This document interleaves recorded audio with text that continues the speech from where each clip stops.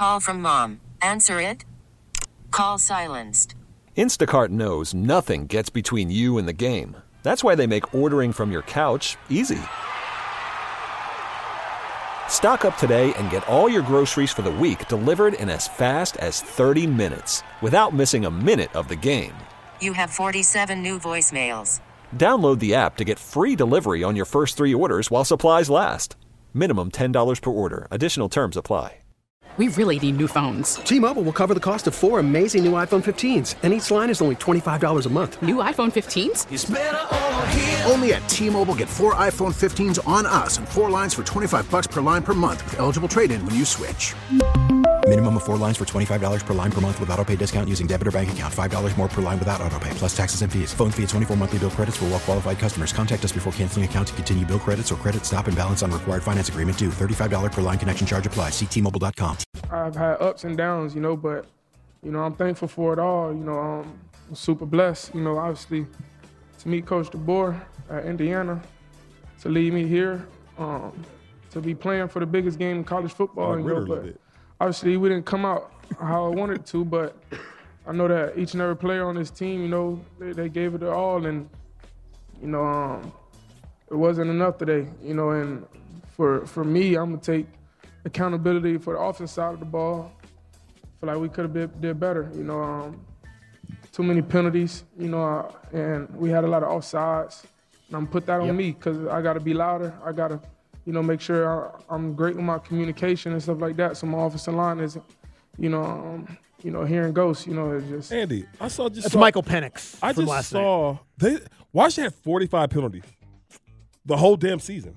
What? I thought I saw something that said Washington only had 45 Oh, penalties. no, Washington was the second most penalized team in the country. Okay, that's why I was like, that don't even sound right. Yeah, no, they had a lot of penalties. They don't sound. Why did that sound? That's what was fishy to me? That's what was so strange about the Texas game was they didn't have any. Yeah. They played the cleanest game they played all year. And that's why last night they were back to sloppy. Yeah, it was sloppy.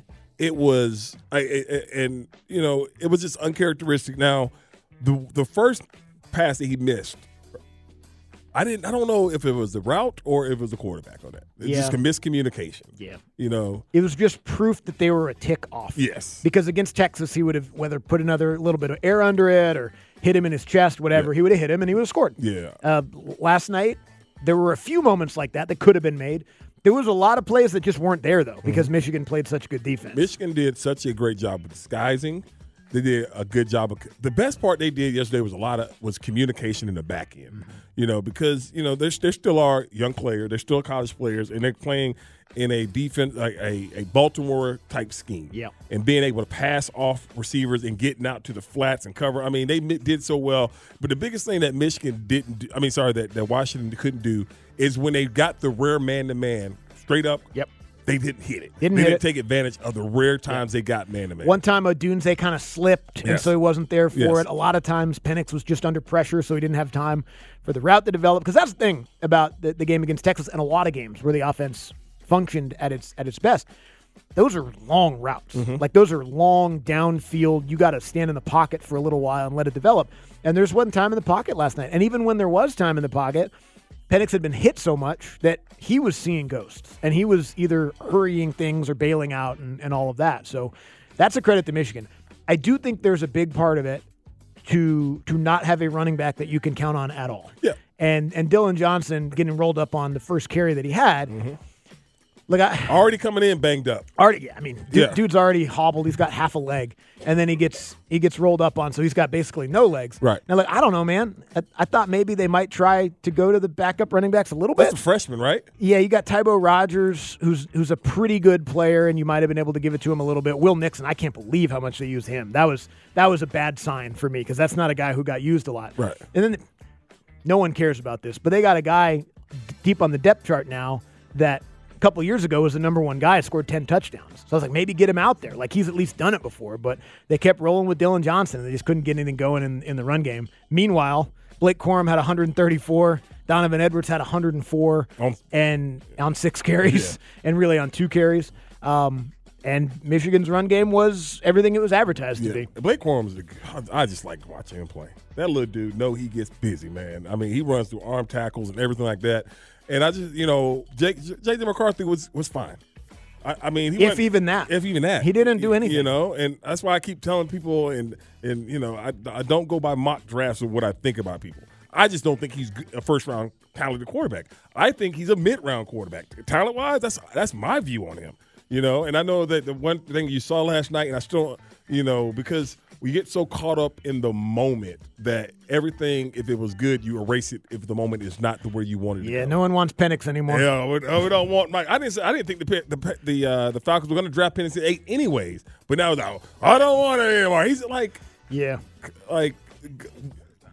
goes back to something that you always talk about. You can tell when people didn't watch him a lot. You can. Yep, you can tell when people didn't watch him a lot. Because he had games like that this year. Exactly. The game he played against Texas, he's had games like that too. Like he's been more like the Texas game, I would say, in his 2 years at Washington than like the Michigan game. Yes. But there was a month where he played like that last night. And, you know, that's why he didn't win the Heisman, because he played like that for an entire month. And I feel like a lot of those guys, at least enough of those guys that vote for that award, watch those moments. But, yeah, no, I got that. I got one guy tweeted me and said, nah, he's just Ritter 2.0. Like, all right. I mean, I got that same tweet. Last week you guys wanted to draft him. But no, my thing is like, why? I mean, I just don't, you know, never mind. We'll forget about it. I don't even feel like going there. No, I know. I'm with you. Yeah, I don't even feel like going there. But that's the thing about it. And so now you're in a situation where, okay, because like Michigan, they went all in. Guys came back, all this stuff. We got one more chance to win this thing. Guys came back. They cheated their asses off. And I'm not saying that's why they won last night. But verifiably, the coach got suspended 4 games this year for cheating multiple times. Yeah. So that's coming. Like, they're going to have to pay the piper on that one down the line. That's why I said Michigan's like, okay, because I think if Jim's not there, the sanctions won't be as bad. Yeah, I think you're right. They are not taking the title away from them. No. All right, for the people like, oh, I didn't think about that. They're not, because if they take the title, then we win. There's still a chance that there could be a banner in Washington. And I don't want to hear no mess. I don't want it that way. Hell with you. I'm going to Fanatics right now and get me some gear. You know what I'm saying? That's what we got to hope for. This is what we got to hope they strip the title. Yeah, like is that what happens? Do they give it to the team that they beat in the championship? Did they give the guy who Reggie Bush beat the Heisman? Did they give him his Heisman? Nobody got the Heisman. Oh, yeah, I don't think so. So it's going to be a vacated championship. Dang it. We scored 13, they scored 0 because nothing they did that year was a 13-0 championship. Yeah.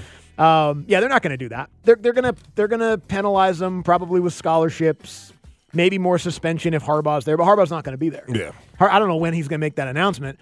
I do agree with him, by the way. I know everyone, this is a debate amongst the media as to whether or not you have to ask the question.